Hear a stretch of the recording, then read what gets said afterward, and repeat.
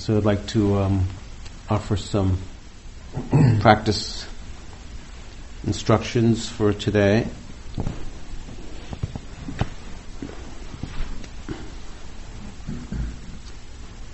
We began with this retreat with the mindfulness of the body. And we've been staying, of course, very close to the body. It's within the body that all of our experiences arise. Martha Eliot once wrote in a poem that your history is here inside your body. Your body is your storehouse of all of its learnings and thoughts and experiences. And the Buddha says in the Samyutta Nikaya that within this fathom-long body, with its thoughts and emotions, is the world, its origin, its cessation, and the path leading to peace and freedom within this fathom-long body. So we've been attending with mindfulness of the body, of the breath, walking, eating, different activities of the body, the bending, the stretching, the showering, the toileting.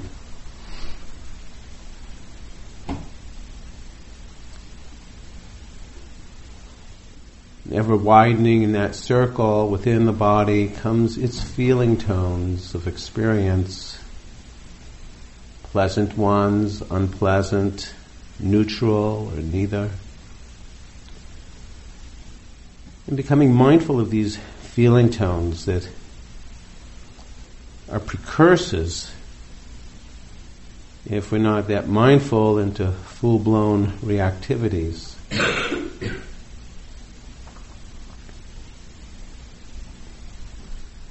In the four foundations of mindfulness, each of these foundations is interrelated. Work with one and the others arise quite naturally. So in furthering and expanding the field of awareness in the body, in its feeling tones of pleasant, unpleasant, and neutral, there may also, of course, arise the states of the mind and the heart, or thoughts and emotions. And quite clearly, they've been visiting us quite often.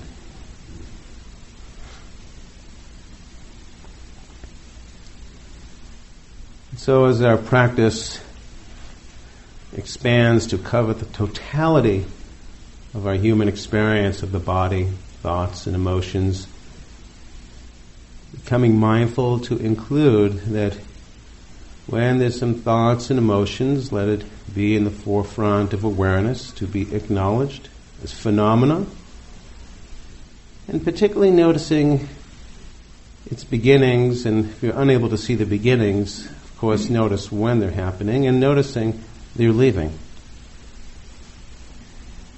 Begin to notice the beginnings and endings of the states of the mind and the heart.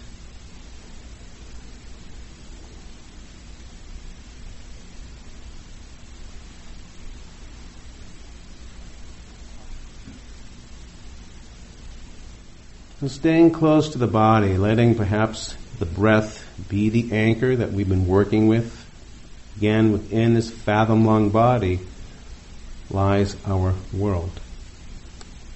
If some states of the mind and the heart arise and are very prominent, letting that be in the field of awareness to be acknowledged, to be noted that they come and that they go. Noticing the beginnings and endings of the mind states, noticing at times the beginnings and endings of the feeling tones of experience, noticing at times the beginnings and endings of the breath coming in and out, or perhaps within the body a sound arises, and noticing its eventual passing.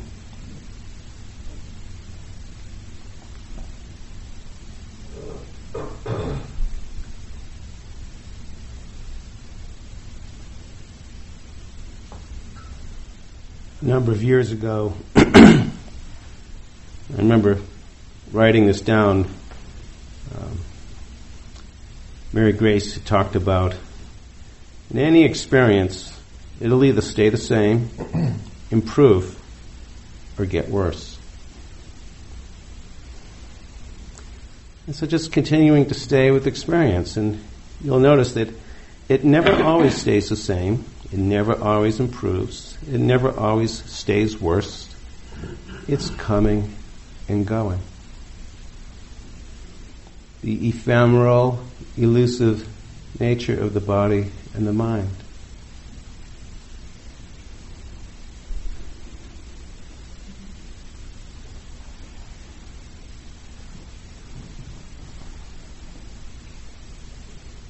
So use the breath, the mindfulness in the body to anchor into the moment.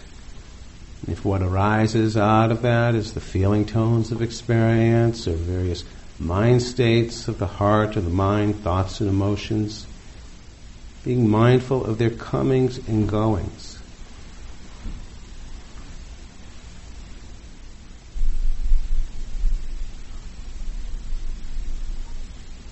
Being present.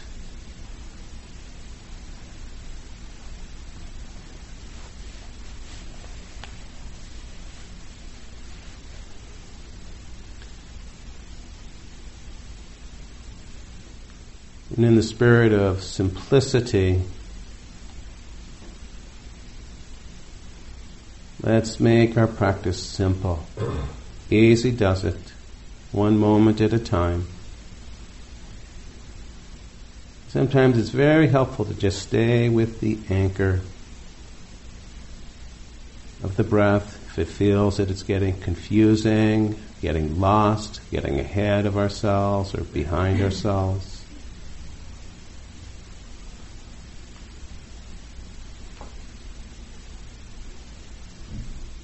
Beginning to just take note, become aware of this changing nature of the breath.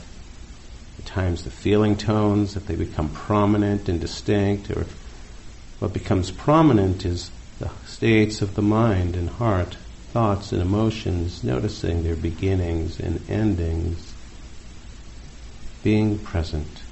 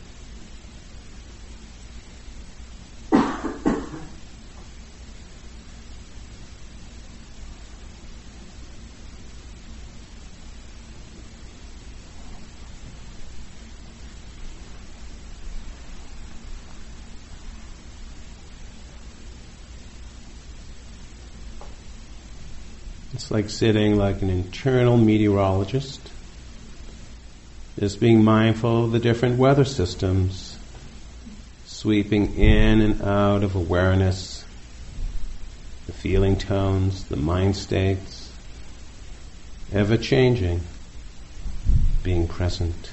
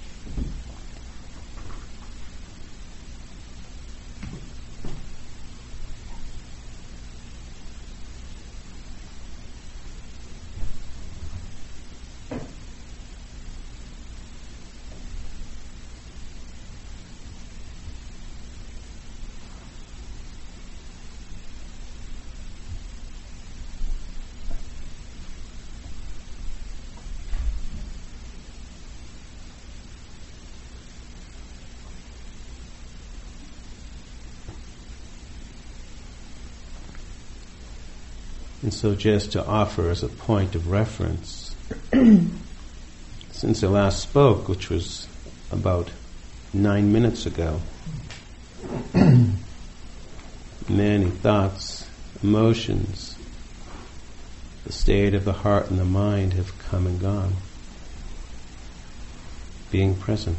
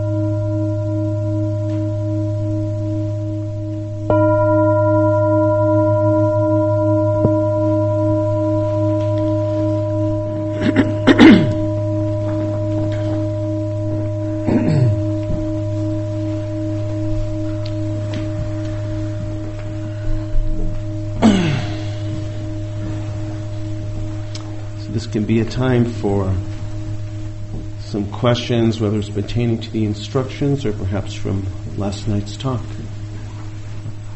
Or something that's just really bugging me about the practice that's related to your practice deeply to help it to be understood.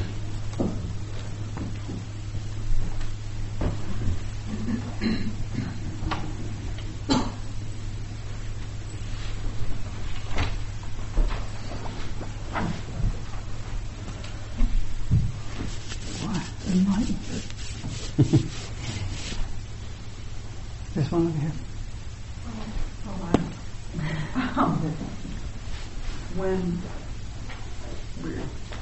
When I'm trying to be with an unpleasant feeling that's arisen, sometimes I wonder if when I'm trying to be with it, I'm just trying to, somebody's already asked this, I'm sorry, intellectualize it and just think about it instead of trying to feel it, and how do you, it seems hard to feel it without words, and then words mean or thoughts mean analyzing. Yeah, it seems like we pendulate, it seems like we're going in it, and then we come back out, and of course once one becomes aware that they're entering into the world of thoughts or analyzing, that's the moment that we've awakened, and we can discern in that moment to move back in, if that's what internally we feel pulled to do or not, or maybe it's to go back to the breath. So we have to see, I think a few days ago we were talking about this mindful discernment, the discerning, moving in. And so again, that faculty of awareness, though, is helping us to recognize, oh, here I am analyzing, spinning, and that moment, where do you want to bring your practice to? So I think of just really offering a sense of helping for us to recognize inside ourselves, oh, here's analyzing. That's not really serving. I'm just spinning, and it's really not going anywhere. You can also, if you're really getting heavy, stay in your body. Now, if you're angry, for example, we can often feel anger in our body. Your jaw is clenched, or it's in your belly, something like that. So stay with the body sensation, and keep bringing yourself out of the thought when it begins to analyze or play out the scene or whatever it is that you're doing. And one thing that I notice is that when I do that, analyze, I've noticed in my own experience that it's a way to get me out of the uncomfortable, because the feeling is uncomfortable. But as in my own practice, I've learned in time that the feeling is where the action is, and I'm willing to try to work to open into that space. And one thing we're also trying to get across here is, as we do this very intense and probably the most noblest of works a human being can do, encountering their own mind, may we do it with the lightest of touches, with that sense of compassion as we work with this and holding space. There's a... Is it okay to name it? Name the feeling? Yeah. Yeah. It arises and you sort of say, okay, that's this. Yeah. And then, okay, good.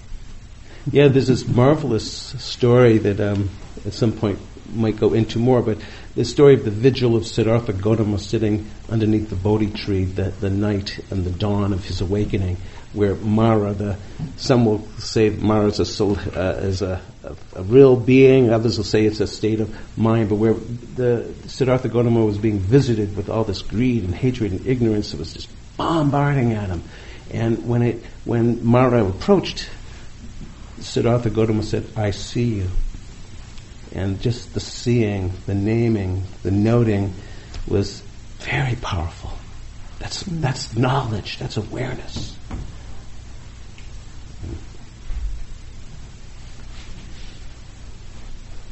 Please. The talk last night was very powerful, very Richard, it was very clear. I felt in your spirit the clearness. And like an ice cube. You're cooling it down. But I wanted you to, even though you mentioned clingy, and my spirit, I know what clingy is, but can you give like a couple examples so that resonates really well with me, so when I go to do that,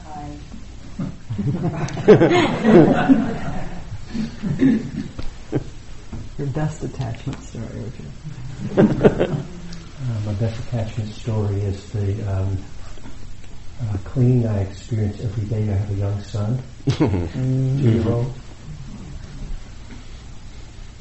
I said something about being in love. I'm in love. Swept away. Headlong, but not grim and obsessed. My heart's open, gushing in love. Wouldn't want to stop it. Couldn't stop it. Totally clinging to him being a 2-year-old. He's going to turn 3 in a month. Totally clinging to him being a 2-year-old. Just the cuteness, he loves his daddy and everything. Now, I am aware that that's happening. I'm not fighting it. I'm not judging it. I'm not trying to push it away. It's just how it is. So that's an example. If I see the clinging, I'm not... it's just being a human being. But I'm holding on to him. So if you can relate to that. And just one other thing, so that's one kind of clinging, but we bring the awareness to it, so it shifts our relationship. It's not like we have to stop being human beings. And just today, but we also get into trouble when there's the kind of clinging where we can't bring the awareness to it, and we can't find some perspective on it too. And that's when it sweeps us away, and then... And if when Ethan is 12, Richard is still hoping that he should be 2, that's really a problem.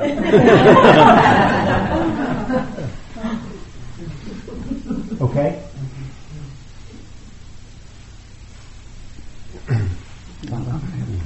Please. Question. I'm just curious about the religious side of Buddhism versus, if you can even separate the two.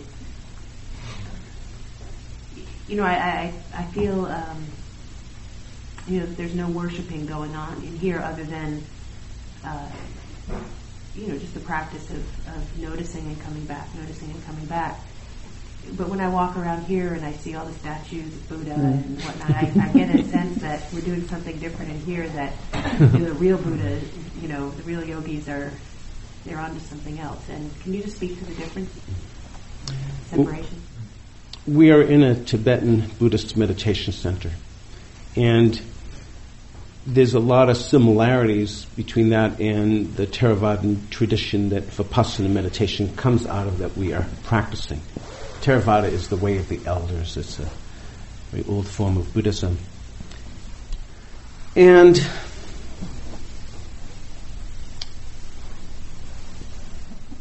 even the Buddha, I believe, would not say that Buddhism, first of all, the Buddha wasn't a Buddhist, as we know. And there's an old saying about be a Buddha, not be a Buddhist. And the teachings of Buddhism, I'm not sure what we mean by the word religion, but when we speak of the teachings, it's in some ways psychologically oriented towards the purification of mind, the eradication of greed, hatred, and ignorance. And so there's a very strong emphasis in this mental development of the heart and the mind. And I think it depends on what we call to be religious. Like you probably have seen us bowing to the Buddha. And so one might look at, well, that's a religious thing. I'm bowing to a graven idol image. But actually we find that in a lot of these forms, there's actually rich psychological meaning. So the bowing, like the head, the two arms, the 2 feet, represent 5 points that are touching the ground, and that we are reflecting upon the 5 allies of practice: the Buddha, the Dharma, the Sangha, my mother and father, because without them I wouldn't be here, and my teacher that has brought me onto the path of awakening. And so what we find that there actually is very rich meaning that on the outside might look like, just bowing to some graven image, but on the inside there is very rich texture and meaning. And there is, even with all of the images here, when we begin to understand what's inside the image, walking around looking at the 8 verses, for example, so powerful of a teaching. So, I know there's more to say, and I'll let my colleagues jump in.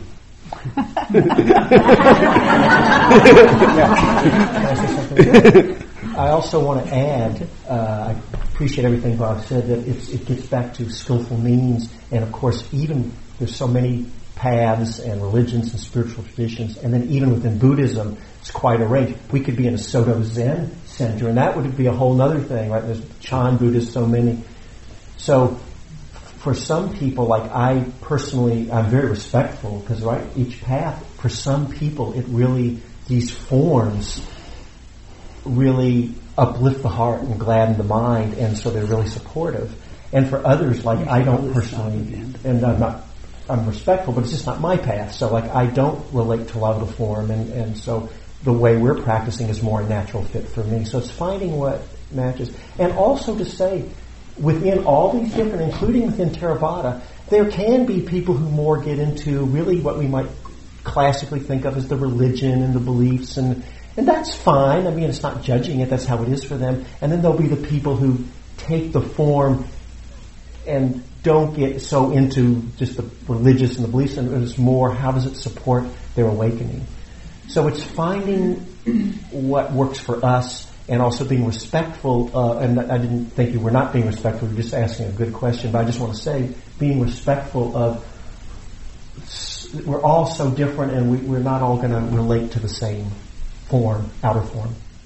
And one of the interesting things that's happening in Western Buddhist practice is that there are people in each of the traditions who I do some Tibetan practice, for example, and there are people in the Tibetan world who come to Vipassana retreats. So it's getting mixed up a little bit, and where it will be in another 150 or 200 years, who knows, There'll be something probably that looks like Western Buddhist practice. So I think it's getting time for our interviews. I don't know if there's any announcements. Yes. I just wanted to mention that one of the things that's happening here in the hubbub that you might have noticed out and about is not only people coming to hike, and walk their dogs on a beautiful day in the week. Thank you for listening.